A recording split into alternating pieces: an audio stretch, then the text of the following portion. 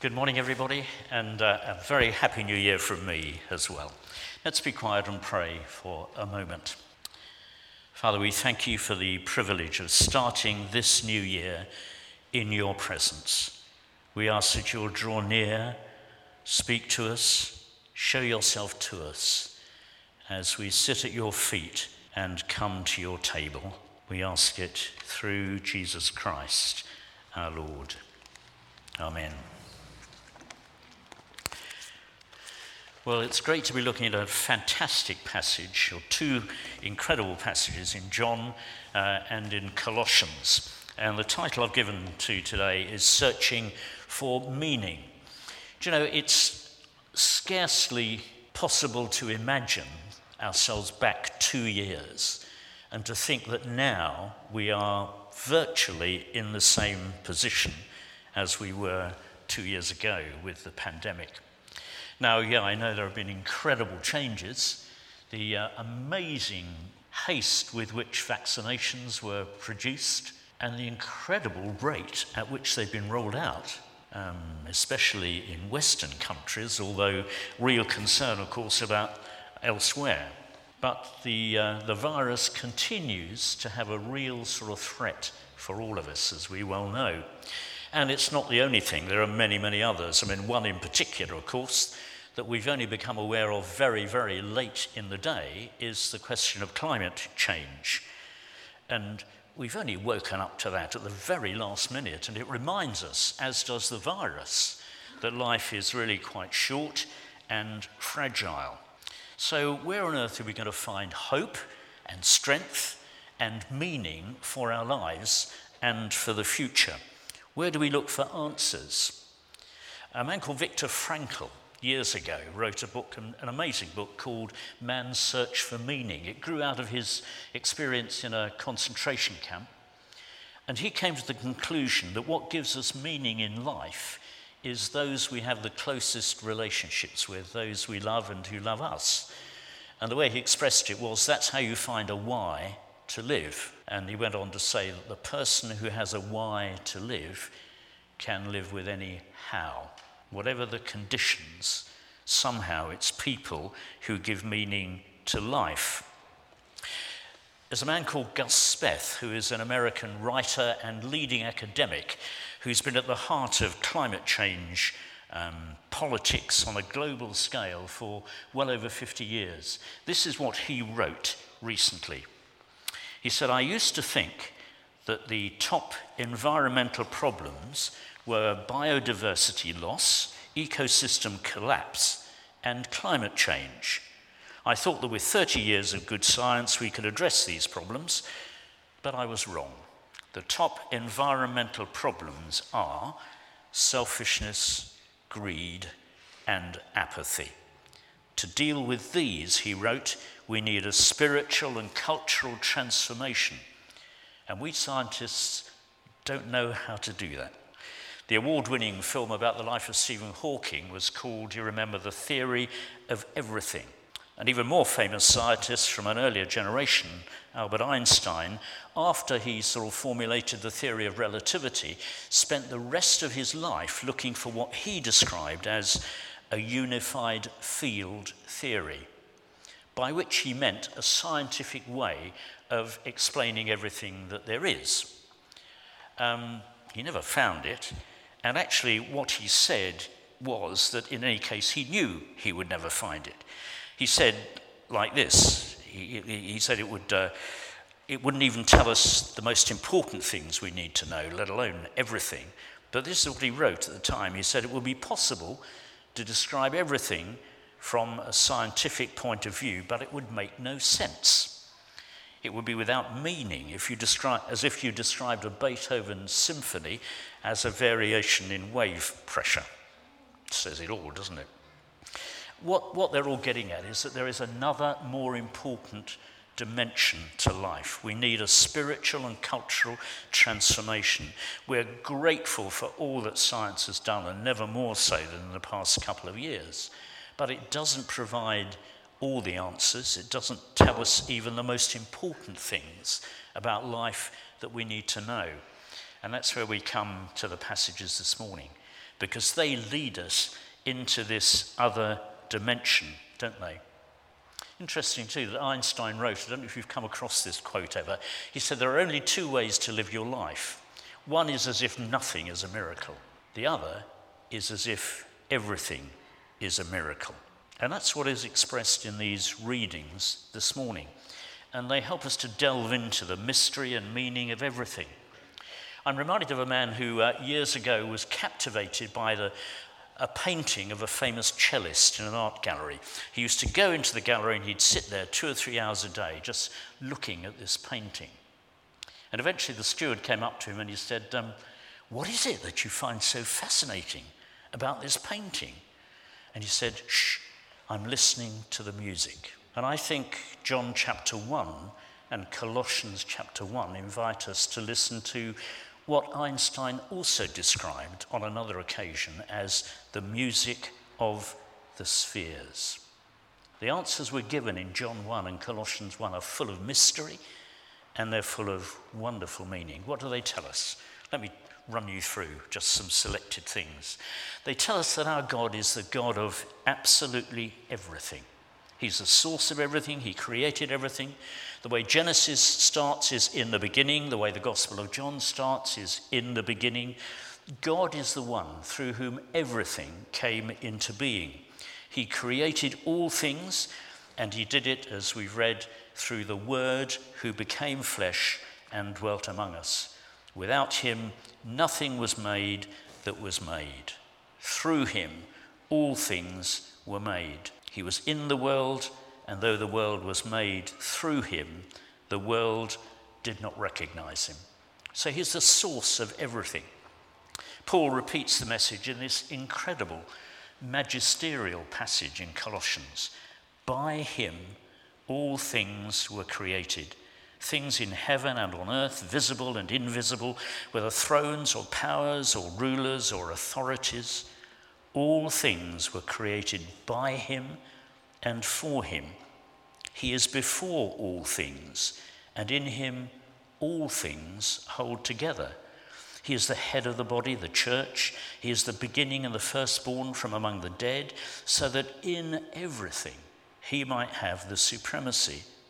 For God was pleased to have all his fullness dwell in him, and through him to reconcile to himself all things, whether things on earth or things in heaven, by making peace through his blood shed on the cross. Now you put all that together. Christ is the source of all things. He sustains and upholds all things. He is supreme over all things. All that we could possibly hope to know about God are fully revealed in the person of Jesus Christ, personified in him, conveyed through him. In and through him, all human beings, all things in heaven and on earth find their true meaning. Isn't that incredible? So if Christ is given his proper place in life and in the world, it is brought back from its alienation to a relationship with each other, with God, real harmony, so that everything is restored to what it was meant to be. All things is the phrase repeated again and again in Colossians 1. The meaning of all things is in him. The meaning and purpose of our lives is in him. The only hope for our world is in him. He is the focus of everything there is, everything that can be. Can you hear the music of the spheres? I think it's fantastic. I really do. That this is the magisterial, cosmic portrait of Christ that is painted in both of these passages. This is the Christ who has come to us, whom we love and whom we worship. So he's the God of everything. He's also a God, the Bible tells us, and these passages tell us, who communicates, because both John and Paul bring us from this wonderful sort of picture of Christ over all things, right the way down to earth. They tell us that this God who is above all and in all didn't remain aloof. He communicated with us, his creatures. So Christianity, you could say, is an exercise in communication. And what do we do when we communicate? Well, we do the obvious thing, we use words. What has God done? we have a word from God. What's happened is that he has spoken. In fact, that's how everything started anyway. Look at Genesis, and God said, and it was so. And God said, and it was so. He simply spoke the world into being. And the psalmist summarizes that. He says, by the word of the Lord were the heavens made, and the whole starry host of them by the breath of his mouth. So the God who spoke creation into being in the first place is also the God who speaks through all of it. Again from the Psalms, the heavens declare the glory of God. The firmament shows his handiwork. Day after day they pour forth speech. Night after night they display knowledge. There is no speech or language where their voice is not heard. All the languages this morning and many, many others around the world. Their voice goes out into all the earth, their words to the ends of the world. So the God who created everything is the God who speaks through everything that there is in the world. It's a wonderful picture. Everybody, of course, is filled with awe and wonder at the universe, at the mountains, at the scenery, but not everybody hears God speak and gets the message. And so all of these words that are spoken were condensed into a final word, a significant word, the Word made flesh. So God has made it clear beyond all possible doubt. He's spoken, if you like, a last word to creation in his Son. He became flesh and dwelt among us. On earth, his words changed things, of course. He healed the sick, he raised the dead, he stilled the storms, and these things happened the very moment the words left his lips. Absolutely incredible. Jesus spoke and miracles happened, transformation happened. You remember the centurion who went to him whose servant was paralyzed and dying, and he said, I want you to heal my son. And Jesus said, well, I'll come along and speak, and, I will heal him. And the man said, no, I'm not worthy that you should come under my roof. Just say the word, and he will be healed. And of course, he was. One word was enough, spoken by Jesus. No wonder the writer of the Hebrews says, in the past, God spoke to us in many ways through the prophets at many times, but in these last days, he has spoken to us through his Son, whom he appointed the heir of all things and of the universe. So if we're searching out the meaning of everything that there is, there's one particular word we need to listen to, and that is Jesus. And the tragedy is the world's failure to listen. And as John himself puts it, he came to his own, and his own received him not.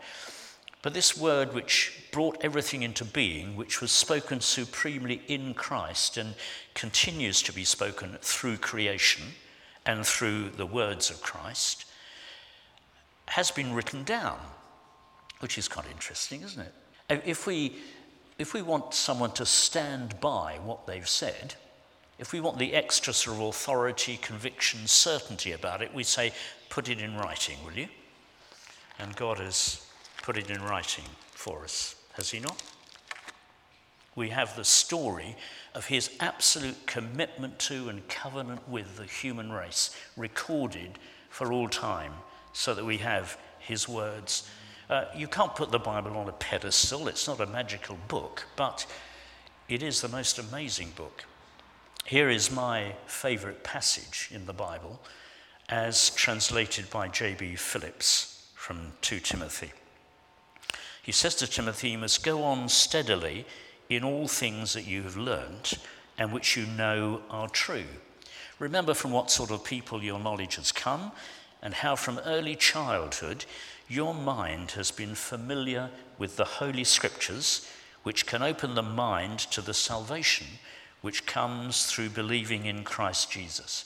All Scripture is inspired by God and useful for teaching the faith and for correcting error, for resetting the direction of a man's life and training him in good living.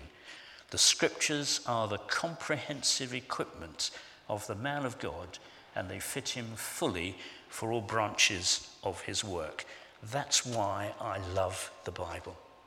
That's why it is the book to which we look for guidance and for strength.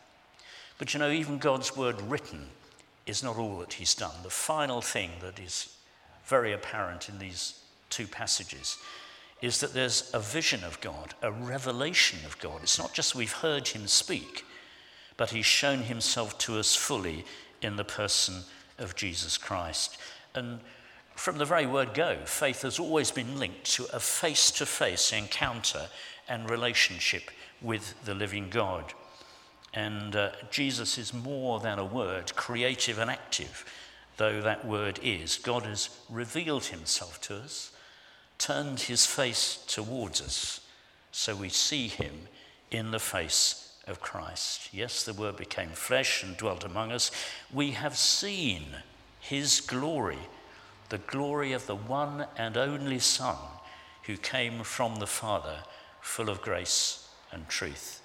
And Paul says the same thing in 2 Corinthians. The God who said, "Let light shine out of darkness," has shone in our hearts to give us the light of the knowledge of the glory of God shining in the face of Christ. People communicate best face to face, don't they? Of course, that's fast diminishing in a way in our modern world. People tap away at their machines, don't they? Computers, tablets, mobiles. Increasingly, you see people even walking together, tapping away on their mobiles. You wonder whether they're, talking to each other or not. There's less face-to-face encounter than there used to be. Everyone's at it, it seems.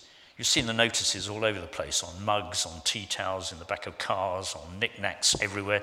Everybody's doing it. Gardeners do it in wellies. Engineers do it with precision. Mathematicians do it by numbers. Historians do it repeatedly. Bakers do it by the dozen. Pilots do it at 30,000 feet. And you could go on forever, you know the sort of thing. Now, it's deliberately provocative and ambiguous in its language, but the IT is information technology. Everybody is at it. That's what they're doing. So they're face down, looking at the machines, fingers tapping away. Yeah, you may say Skype and FaceTime and video have relieved that a bit, yes, but we would all say, as we've said, watching services on screens, it is not the same. God hasn't texted. He hasn't shouted through a megaphone. He hasn't left a message on a machine. He has communicated verbally and visually through the person of Jesus Christ, the Word become flesh, the image of the invisible God. In Christ, we hear God speaking. In Christ, we see God face to face. We discover the wonder, the beauty, the majesty, the glory, and the love of God himself.